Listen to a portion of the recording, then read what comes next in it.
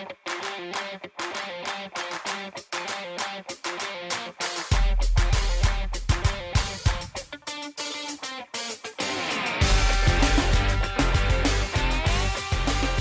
welcome you to the OTP.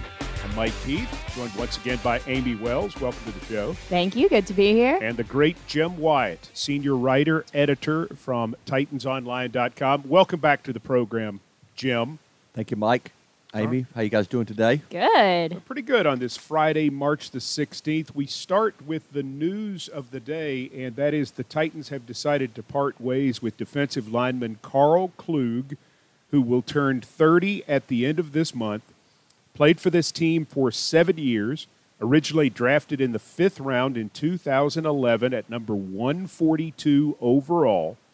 Last season appeared in 15 games. He was inactive against Seattle, 26 tackles, 1.5 sacks, coming off of surgery on an Achilles injury from 2016. He responded to play pretty well last year.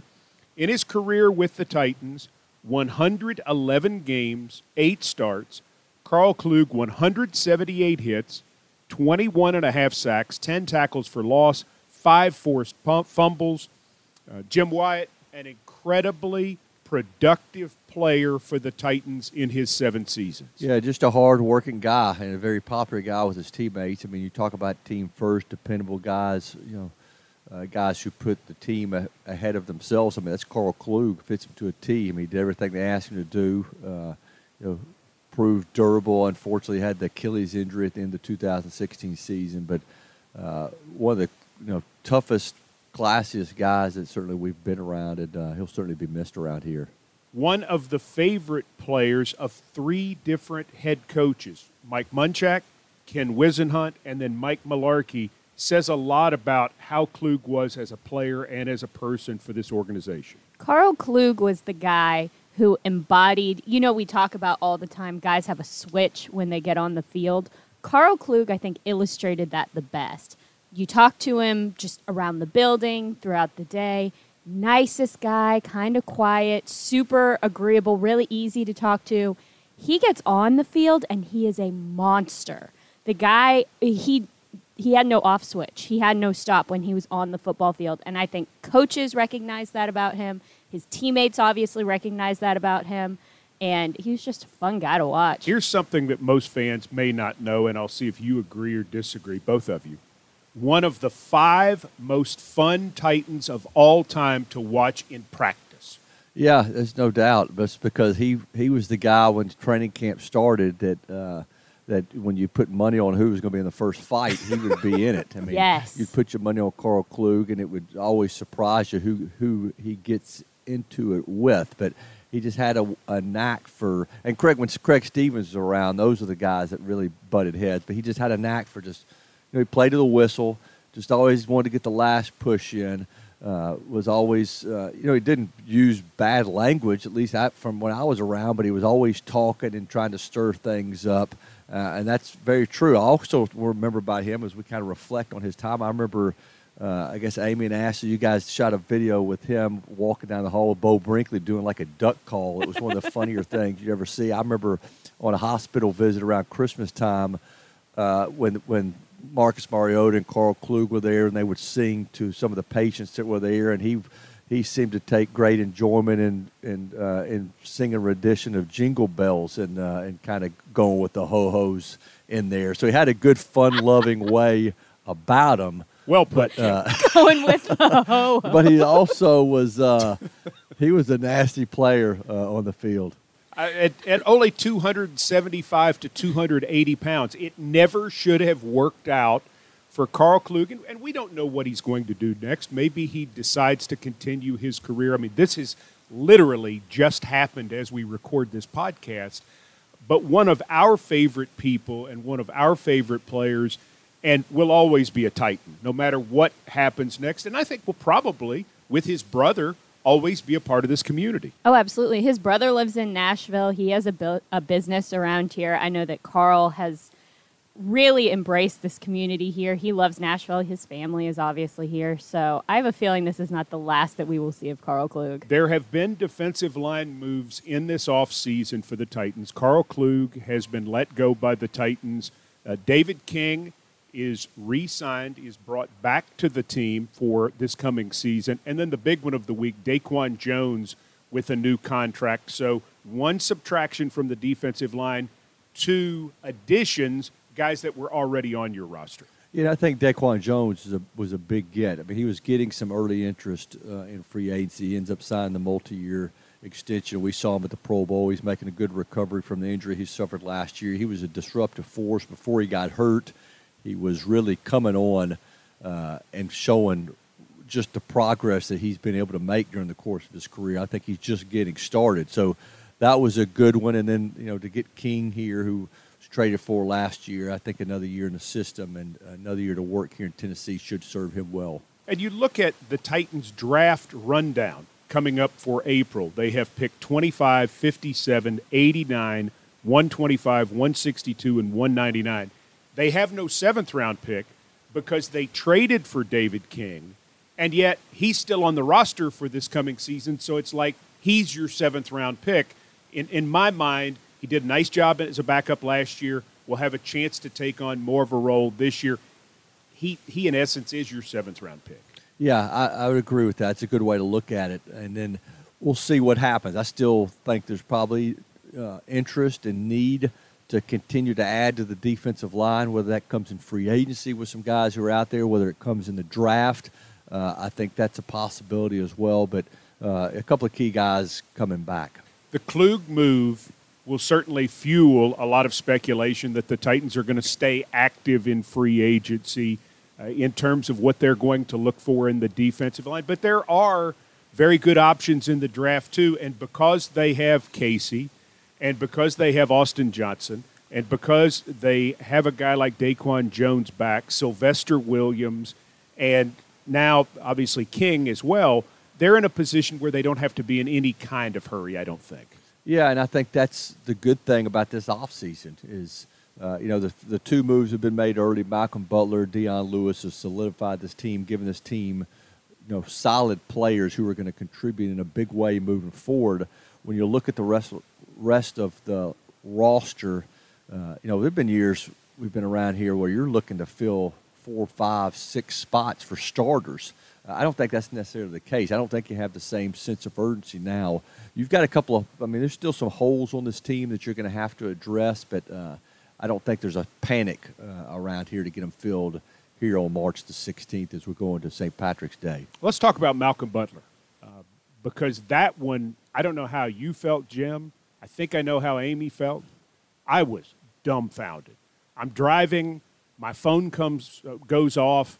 I come to an intersection, so I'm able to safely look at my phone. This feels fabricated. No, it's totally true. I look down just at a light, and it says Malcolm Butler agrees to terms with the Titans.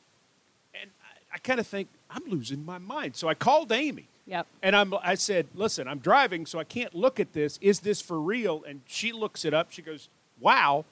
It was shocking. I was shocked. I was floored. And so then Mike usually will tip me off if something big is coming. So the fact that you called me and didn't know it was coming no clue. Is what made, I was like, there's no way this is real. And then sure enough. Were you shocked, Jim? Well, he's one of those guys that you knew was going to have a lot of interest, and whether or not this team would be able to put itself in a position to get him, that's another matter. I thought it was a pleasant surprise, certainly, and he's going to upgrade that secondary in a big way. You look at Malcolm Butler, Logan Ryan, Adoree Jackson. I still like Ty Smith, who came on at the end of last season, LaShawn Sims, who's had some good moments. You've got some depth now at that cornerback spot and 3 top-line corners to battle against the teams in the AFC South and then across the conference, across the league. They match up about as well as anybody moving forward with young talent at that position. He's a great get. What I like about Butler is you can put him on a guy and say, go get him. Yeah. And then you could put a Byard or a Cyprian or whomever over the top. But this is a player that you can definitely say he's yours. And the thought of Ryan playing the nickel, especially with his blitzing ability, his ability to play the run, really excites me. You know, Mike, it's funny you say that because we were watching some of the Patriots film the other day, and he stuck with Corey Davis specifically time after time after time. And sometimes Corey got him, sometimes he got Corey. But the amount of times that he would just run with him. I mean, he is a fast guy, and if he catches you, you're going down. Yeah. He's a feisty guy, too. I mean, he's just a hardcore football guy, just the way he plays. That's the way he made that play in the Super Bowl as a rookie. He cuts the route off in traffic and aggressive going to get the football. It's the way he's been throughout his career. Mississippi guy who reminded me a heck of a lot of Steve McNair, just the way he talked. I mean, he talked about how much he liked Steve and how he was one of his heroes growing up. But he kept saying, most definitely. And that's when he would answer questions, most definitely, most definitely. That's exactly what Steve McNair They must used to teach him say. that in West Mississippi. Yeah, so it was incredible listening to him talk and then remembering how Steve McNair used to use that same expression. He said he found a picture of him in the building and kind of looked at it for a couple of seconds as he walked the hallways here. He's going to be fun to be around. He's a tough, hard-working kid. And the humility. Yeah, the humility that he had was a lot like Steve's. The other thing, too, addressing what happened in Super Bowl 52, the fact that he did not play in the game on defense, which surprised a lot of people. Many have dug for what the reason was. I think he's done a great job taking it head on. He did a nice job as he left Boston earlier in the week, and he hit it right away here. Absolutely. He came out at the start of his press conference. People kind of started asking him questions, and they stopped it and said he would like to speak first. He has something prepared.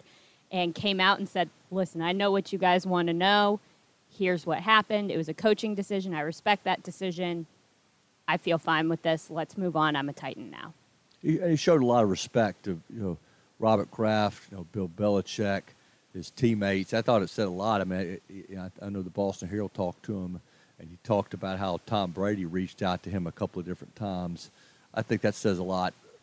For a guy like Tom Brady to reach out to a guy on the other side of the football to make sure he's okay, and to have shows you that Brady respects the way he works and the way he goes about his business. You're really hitting something important there to me.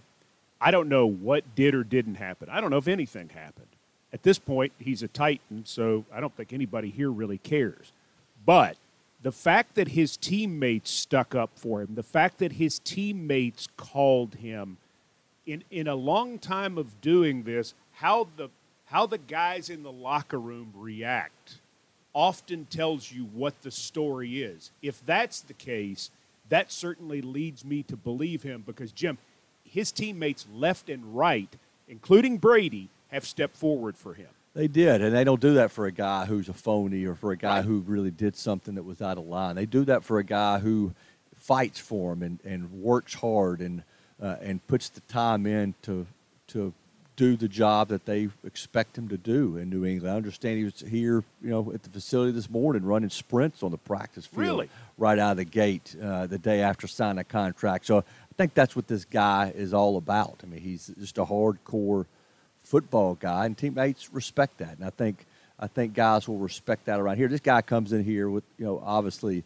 a big money deal. I mean, you get signed early on in free agency, you're not getting signed for chump change. I mean, this guy is going to now have to earn it. People are going to look at him differently, but he's ready to take it on. Well, Mike, you had a conversation with him yesterday after his press conference, and you kind of asked him if the money's going to change him, and I am really excited about him. I'm excited to hear that he was out here running the day after he signed. I think he's going to be a guy that is going to want to prove that he's worth the amount of money that he's making, as opposed to saying, well, hands are clean, I got my money. So like Logan Ryan did. Yeah, I'm excited. I am excited about Malcolm Butler being a Tennessee Titan. Also excited about Dion Lewis, which was not as big a surprise because it was rumored very early on that the Titans had targeted him. He certainly fits a need to be a veteran back. I think we get the idea now that this is going to be a stable, It's going to continue to be like it was with DeMarco Murray and Derrick Henry, like what we saw Philadelphia do in the Super Bowl, the use of multiple backs. Dion Lewis in the press conference broke down. Mm-hmm. What did you think, Amy, when you saw that? And for those who haven't seen the tape, give us a quick explanation of why you think he broke down. There was a question asked of him about why Tennessee, what he liked about being here, and he alluded to the fact that he felt wanted here. He said in his whole life, he's always been told he was too small, he wasn't going to make it. He's never really felt like he was wanted anywhere. And here he felt wanted. He felt desired. And he got a little choked up about it. He got a little misty. And I think the gravity of the moment, I think he felt some validation in that moment. I think it all kind of hit him at once. And unfortunately, it was in front of a bunch of cameras and reporters. But I think he just had a moment. And it really struck me how big that moment was for him. And I thought it was great. I mean, we were around these players so much, and all of them have different personalities. But to see a guy get emotional, it shows you how much it means to him. I mean, it's and he broke down on several occasions. Every time he started going down that road of what it took to get here, and being rewarded and having people believe in him, he had to start to fight back the tears. You know, if some of his family members were there, I think he kind of caught them in the corner of his eyes. He was kind of talking through some of this, and that caused him to get choked up a little bit. I talked to him in the hallway, maybe 10 minutes after, just to kind of ask him where that came from. And I know he's said some of the same things he said to you when you talked to him during your one-on-one interview, just about how this is a guy who had injuries early on in his career. He was out of football. People were giving up on him. He wondered if he was ever going to get a chance to play in the league. And for him to have the perseverance to be able to fight back, overcome some of that stuff, that's what got him to where he is today. And he's not stopping now. That's one thing he said. I mean, all these, what Amy talked about him, people saying he was too short or not fast enough, couldn't do this and couldn't do that. That's what motivates him now. And now he's going to have people say, well, this guy doesn't deserve the kind of money he came here for. Now, that's going to be his driving force now to prove people that the Titans made the right call on him. Kind of ironic that he was taken 7 picks after Carl Klug in the 2011 draft. So they were both fifth-rounders. Carl, some would say, shouldn't have been able to do what he did. And now Dion Lewis, after missing 3 full seasons of football. Amazing. For different reasons, with injuries, just being cut. He's 5'8". He weighs 195 pounds. He ran 4.56 at the combine, which is fast to the average human, but not fast if you're not a big back. All this guy can do is play. That's all he all he can do is really play football. And we went back and sat down and broke down the playoff game, the divisional round game, Tennessee at New England, to watch what they ran with him. It was amazing how much they run him inside. It was amazing how well he ran inside. His hands are outstanding. He ran back kicks in that game. I mean, I was really blown away. I thought he played well that night, but I must admit, after losing that and getting eliminated, I did not go back and watch that game after the fact until now. I blocked it out. I kind of tried to, too. I admit it. I just wanted to move away and be alone for a while. I admit it. It was hard to block him out, though, because he was all great. Over the field. Yeah. What did he have, 8, 9 catches in that game? He had 9 catches. He had 141 total yards, or 142 total, or something like that. He had over 60 yards rushing on 15 carries. Again, the majority of those in between the tackles. And then he had 9 catches in the ball game and made one absolutely spectacular play on a screen, first play of the second quarter, rolling on top of Wesley Woodyard at the end of a 30-plus yard gain, didn't think he was down, and kept going, showed his strength and his power to roll over and keep going. Eventually, he was ruled down by replay, but the fact of the matter was it showed everything in his game, his hands, his running ability, that he's hard to tackle, that he's a smart player. All of those things showed up. How many times when we were watching that game did we admire his just overall football awareness? he seems to have eyes that are bigger than anyone else on that field when the football is in his hands. He knows, just in that play with Wesley Woodyard, he knows where his body is in space. He knows that he can get up. He's great. Tom Brady trusted him. Mm-hmm. Perfect player for them to go out and get for Matt LaFleur in this offense, and more significantly, for Marcus Mariota. Yeah, now the question becomes, how is he going to be used? Obviously, he can do all those things he did in New England, catch the ball out of the backfield. He can run outside. He can run in between the tackles. We can't forget, and none of us is forgetting, that Derrick Henry is on this team. Absolutely. So how does how do the coaches make it work with these guys? I thought Deion Lewis was smart. Not that he did it by intentionally, but he showed Derrick Henry a lot of respect at the press conference yesterday, just talking about him, looking forward to working with him. Derrick Henry, just this time last week after seeing DeMarco Murray release, is thinking, okay, this is my show. He even retweeted a Titans tweet from last week talking about how he now steps into the spotlight and says, say no more, and now he's got company in the backfield, which we all knew was going to happen.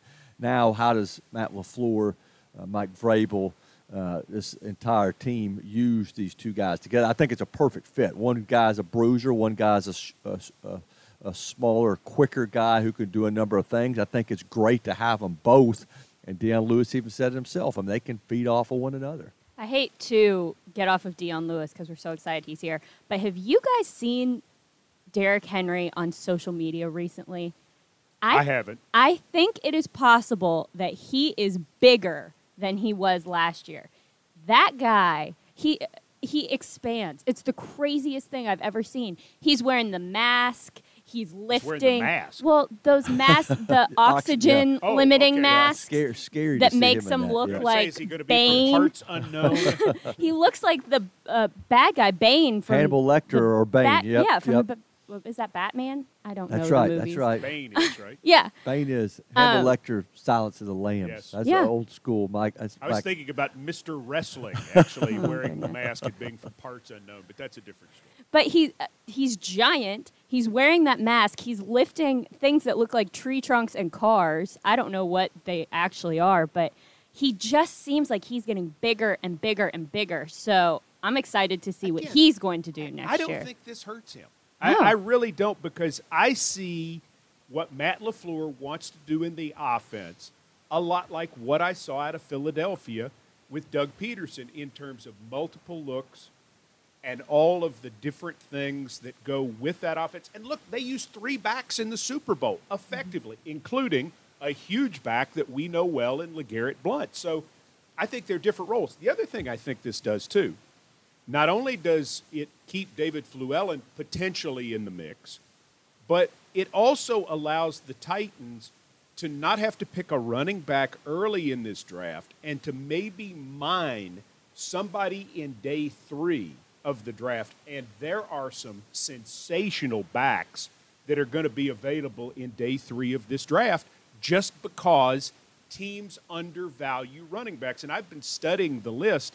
I mean, there are going to be some big names that our college football fans know well that they will have a chance to pick if they decide to do that, or it could be an undrafted free agent. In other words, I think they have the opportunity to maybe focus draft picks on other positions where they want to gain strength and maybe grab someone of tremendous value on day 3 at the running back position. Yeah, I would agree with that because I think early on we saw some of the mock drafts projecting a running back to the Titans at 25 look crazy. Then DeMarco Murray's cut, then you think, well, maybe it's a possibility. Then Sure. Deion Lewis is added, and then that kind of shifts to more of a secondary need now. But I'm with you, and then I still wouldn't rule it out being an addition. I think it goes from being a first round, second round pick to potentially a later pick. And I do agree that you can get, if you find the right guy, you can get somebody that can help you, even on the third day. One of those big names that may be a second day or a third day, John Kelly from Tennessee, going to run on Monday at Tennessee's Pro Day, and that's obviously a big thing for John Kelly. But he's one of those types of names that many would sit there and think, man, if I could have a John Kelly or a Kellen Ballage from Arizona State or, a running back of that ilk, you're thinking to yourself, boy, that's That's an interesting option. See, this is why I think we shouldn't even do mock drafts, anything like that, until after free agency. We love mock drafts. I know everybody does, but it changes so much. All right, let me take you in a different direction, Amy Wells, and ask you this question. Should we do the draft before free agency, which has been suggested a great deal? No. No? No. No. See, that I think it's an interesting conversation that if you had the draft before free agency, it might put more money in the pockets of more players, especially guys who maybe aren't the frontline guys, but because of somebody's need, what they didn't get in the draft, suddenly they say, I need player X at $2 million instead of $1 million. Yeah, it's an interesting point. I think the NFLPA, I think players would not necessarily want to see that happen because a lot of teams are doing things in free agency because you don't know what you're going to get in the draft necessarily. You may like a certain guy, but teams could jump you on that player. If you've got, if you switch the order, you're going to have some guys miss out on contracts. See, I kind of agree with Jim. I like the idea of plugging some holes and supplementing your team with proven players, guys that already have gotten this far first, and then supplementing with the next generation. I'm for proven players getting paid. Yes. Whether they be starters or backups or special teams, if you have gone out and earned it, if you have put in the time, then I think, whether it's the draft first or free agency first, and I'm not smart enough to figure out which would be better, but I always want to see the fellas earn that money. That's why when you see Malcolm Butler from Vicksburg, Mississippi, Hines Community College, West Alabama Tiger, and you see him getting paid, it's like, good for you. Deion Lewis getting his money, good for you. Even some Titans who leave, I guess Avery Williamson, hate to see him leave, but it was reportedly a really good contract with the Jets. Good deal for him. Well, you're happy he was a fifth-round pick. Seems to be the theme of our show today, talking about fifth-round picks. All right, so the Titans have lost Carl Klug. Yes. Avery Williamson, he's to the Jets, and then Curtis Riley is the other one at this point? That's correct. To the Giants. Okay. And then, obviously, we talked on last week's podcast about players who were waived, including Matt Castle. Titans still in pursuit of a backup quarterback, and gonna have to make that happen at some point. DeMarco Murray is another one. Deion Lewis obviously takes that spot more or less. Denora Searcy at safety. And with the departure of Curtis Riley to the Giants, right? Yes. That is correct. Okay, they're probably out there going to be looking for a veteran safety or maybe looking for another safety or two in this draft. There are a bunch of good ones at this point. So all of those things are in place. The Titans have done a lot of work. Ryan Succop's still here. We mentioned David King still here. Daquan Jones still here. Picked up Luke Stocker's option, which I think is big, because you don't need a fullback now due to the fact that Stocker can line up in that spot. He played well at the end of last year. Yeah, I think fortunate to get him late. I think he fits exactly what coaching staff wants to do. And then the other one, Josh Klein, keeping your right guard at a price that when you sort of delve into it seems like a really good deal. On paper, you're like, whoa, that's a lot of money. But for what he gives you, the stability, how well he has played, nice to get that done. Yeah, I mean, especially when you look at some of the deals that the other guards got. I mean, I thought it was a fair deal for the team and for him. I think he's a good fit in the offense moving forward. With what's going to be asked of him, I think he's an athletic player. Quentin Spain offered the tender. I'm going to be curious to see if other teams come after him, and if they do, how this team might react to an offer from another team. That's one that will have to be monitored over the course of the next several weeks. But some holes filled, some with familiar faces, obviously a couple of new additions. But, you mentioned backup quarterback, maybe inside linebacker, safety, I think. And then we talked about the defensive line. I think you still have some needs that need to be addressed, that can still come free agency. Obviously, you can have the draft as a fallback plan. I'll tell you what, I've been talking about the defensive line since the end of the 2017 season. I want to see it in the draft. I want to see it in free agency. I love defensive players. Do you include outside linebacker in your defensive line because they're kind of pass? Okay. Yeah. Because they still need to address outside linebacker, edge rusher, however you want to call it, and that's been the majority of my study towards the draft. And there are some awfully good players who seem to fit a 3-4. I think there could be a player like that at 25. I certainly think in the second and third round there's going to be great value there because some of those guys are 6'1". And when you're 6'1", 253 at linebacker, and you're a 3-4 edge guy, you're not a 4-3 put your hand down type of guy. Yeah, and that's another one that the position that I think is relatively deep. If you don't get somebody right out of the gate, you potentially could go into second round, maybe even third day to get a guy that can help you. Or two. I want someone that's like 6'5". I want a monster. Well, there's I want some him of to be those. big, and I want him to be fast. Well, there's Marcus Davenport from Texas, San Antonio, who is that 6'5", 260-pound guy.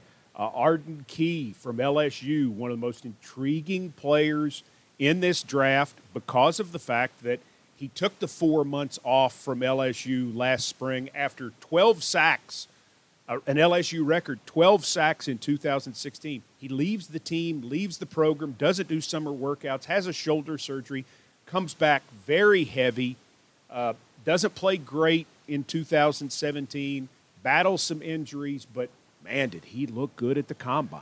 Yeah, he's a good-looking athlete. I mean, he's a tall, lanky guy who is intriguing, and that's a position of need. I mean, the guys there are not getting younger. I know Mike Vrabel talked about Kevin Dodd and wanting to be a guy he takes under his wing as a little bit of a reclamation project. Dodd has had some bad luck here, obviously, with the foot injury right out of the gate, and has been playing behind some proven veterans. Does he have a second wind, or does he have a resurgence in him? I think I'm anxious to see. I know there's some people in the building who believe that more could have been gotten out of him here early in his career just by trying different techniques, coaching techniques. Now he's got a new coaching staff to try to hammer some of that stuff home. So I'm curious to see what he has in him. But that's an area that's going to have to be addressed. One of the things that I have enjoyed the most about this first week of free agency has been the fan reaction, because I read blogs and I listen to Titans podcasts and I obviously hear people talk on talk radio shows. People really get John Robinson. Titans fans and people who follow this team, they totally get it. There was no panic out there among those folks because they're like, hey, JR's got this. He's got a plan. And I think they know that even though he doesn't move the fastest, he's always moving and he's always got something up his sleeve, which this weekend, early next week, we all expect he's going to throw something else down and you're going to go, whoa, how did he do that? Yeah. He's one of the most trusted executives that I've seen in a long time. I mean, no fan worries that John Robinson is the one driving the train. It's hard. Nobody. It's hard to get that credibility, right. too. And it's amazing that he's done it in such a short amount of time. I mean, John Robinson has been here for 2 seasons, and fans just trust that he knows what he's doing, and he's gained that credibility, and everything that he has said, he has backed up, and I think fans respect that. Yeah, and the fact he has such a good track record. I mean, and it's people are not used to seeing a GM being the wheeler and dealer that he has been. I mean, 10 trades in his first couple of years on the job. It's in his blood. I mean, he's talked before about watching his dad trade tractors and coon dogs and you name it, in West Tennessee. And people saw him at that first press conference where he got emotional, and they've seen him at other times get emotional and talk about how much this means to him. He's going to get it right, and fans trust that he's going to get it right. he's made some really good moves, and like you said, Mike, I mean, you never know what is up his sleeve. I mean, he's some GMs around here in previous years have been a little bit more predictable about how they're going to handle things. You never know what's going to happen with John Robinson. No, you absolutely don't. And the other thing, too, the kind of contracts that he negotiates, it's just like what he did with DeMarco Murray. He knew that he had a good out after 2 years. And for 2 years, DeMarco Murray really got paid, which makes the player happy. But then and the contract was obviously reported to be bigger than it was, or reported to be bigger than what it turned out to be, because, I mean, it's really what the guaranteed money is when it comes down to it. And you can bet with the deals that he's made now, whether they be listed as, 4 or 5 or 6 year deals, he's going to have outs at different points where he has flexibility to make whatever move he wants to without having tons of dead money. And that's a huge key in all of this. Yeah, I mean, he's a smart negotiator. Ben Marino obviously deserves a lot of credit, too, for negotiating some of these contracts and working with the agents. And that is what's remarkable. Some teams get stuck with guys because of the way the salaries and contracts are set up. That's one thing John Robinson doesn't want to have happen to him. It's very clear that both John and Vin are playing the long game here. They're not just focused on this year and next year.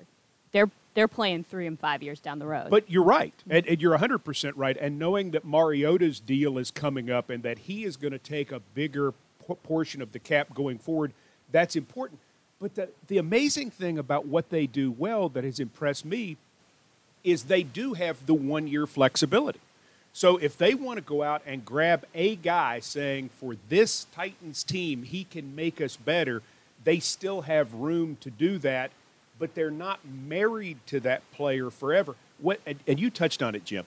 What always stands out to me is a player that it's cheaper to actually have him on the team than to cut him.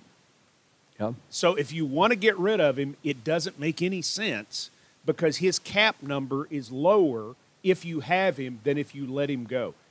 And then you can't make a decision realistically. You're stuck. John Robinson doesn't ever want to be stuck in the long game, as you refer to, Amy, or in the short game. Right. I hope he's listening to this podcast because we're saying really nice things about him. Trust me. Come on, John. He has no interest in what we're doing right now at all. So a big week upcoming. Amy on her way to Houston for the Oilers reunion, a really nice thing that Amy Adams Strunk is doing for and a lot of former Titans who were Oilers going to be there. Absolutely. I'm getting on a plane in a couple of hours and heading down to Houston for the weekend. But, yeah, there's going to be a lot of familiar faces down there, I think. I think there's going to be some people who have been around the organization but are excited to do the whole Oilers thing. They're playing Topgolf. I'm so excited. And there's going to be a big dinner reception, so I'm really excited. Just the continuation of Amy Adams Strunk trying to pull all parts of the organization together. Yeah, I think she's done a great job with that. And, you can see the homecomings here in Nashville, just how they've grown. I mean, it used to be a handful of guys. Last year, there were so many guys here that couldn't figure out the best way to get them all recognized. You had to bring them out in decades instead of doing a one-by-one because you only get a certain amount of time at halftime. So I think it's great for players to feel like they're involved. I know Robert Brazil, when he was inducted into the Hall of Fame, announced that he'd made the Hall of Fame. One of the things he said, Amy Adams Strunk reached out to him, congratulated him, and then wished him luck beforehand. And he thought that meant so much to him because he remembers her as a little girl. He said when he played for her father's teams, and for him to feel like he's been embraced and to feel like people in Nashville are rooting for him, I think it means a lot. We got Tennessee Pro Day coming up on Monday, which is the next big one. You've been to Vanderbilt in Alabama, Amy. Yeah. I'm going to go to Tennessee. And a lot of free agency news at TitansOnline.com. Jim, you're going to be a busy, busy guy, I think. Yeah, I mean, we've still got stuff that's going to be played out here over the next week. And then, obviously, Amy, myself, Ashley Farrell will head to the owners' meetings in Orlando, where Amy Adams-Strunk will be there. John Robinson will be there. Mike Vrabel will be there. And we'll spend time with him at his coach's breakfast there, where he's going to talk for an hour. And I'm sure he's going to have a lot of people visiting his table just about things that have happened during his time here, and then the vision he has moving forward. So, and then we're going to have draft visitors coming in here before too long. The draft will be here before we know it. The uniform unveiling, April 4th. That's very true. How I many, can't skip by what that if we one. could each get $5 for everyone who asks us about the uniforms? I would quit my job. We would be if done. I got $5. We would be every able time to someone move asked to me. an island somewhere, wouldn't we? It's Move to incredible. Orlando. I mean, that's the biggest question that I get on a consistent basis, whether I'm walking around Kroger or whether I'm on Twitter. People are trying every way to get me to tell them something about the uniform, sending me something they've seen on Reddit. Hey, is this true? Buddy of mine in a sporting goods store telling me they look like this. I tell people I plead the 5th until the 4th, and that's April Nice. 4th. I like how you did that. Jim. Yes, that's almost never as good let me as down. Amy's "He's wearing a mask" line. That's good stuff. All right. Get on Instagram. So It's thank there. you for being part of the OTP. We're glad you were with us. Jim White, thank you as Appreciate always. Amy Wells, enjoy your trip to the reunion this weekend. I shall. And we'll have a lot more. And remember, keep up with Jim Wyatt and everything he does at TitansOnline.com and obviously on Twitter at J White Sports. At J Wyatt Sports. Amy Wells on Twitter as well at Titans Amy. Titans Amy. You keep up with everything going on. You might tweet a picture or two from the reunion. Oh, heck yes, I will. All right. I'll be all over it. All right, good stuff.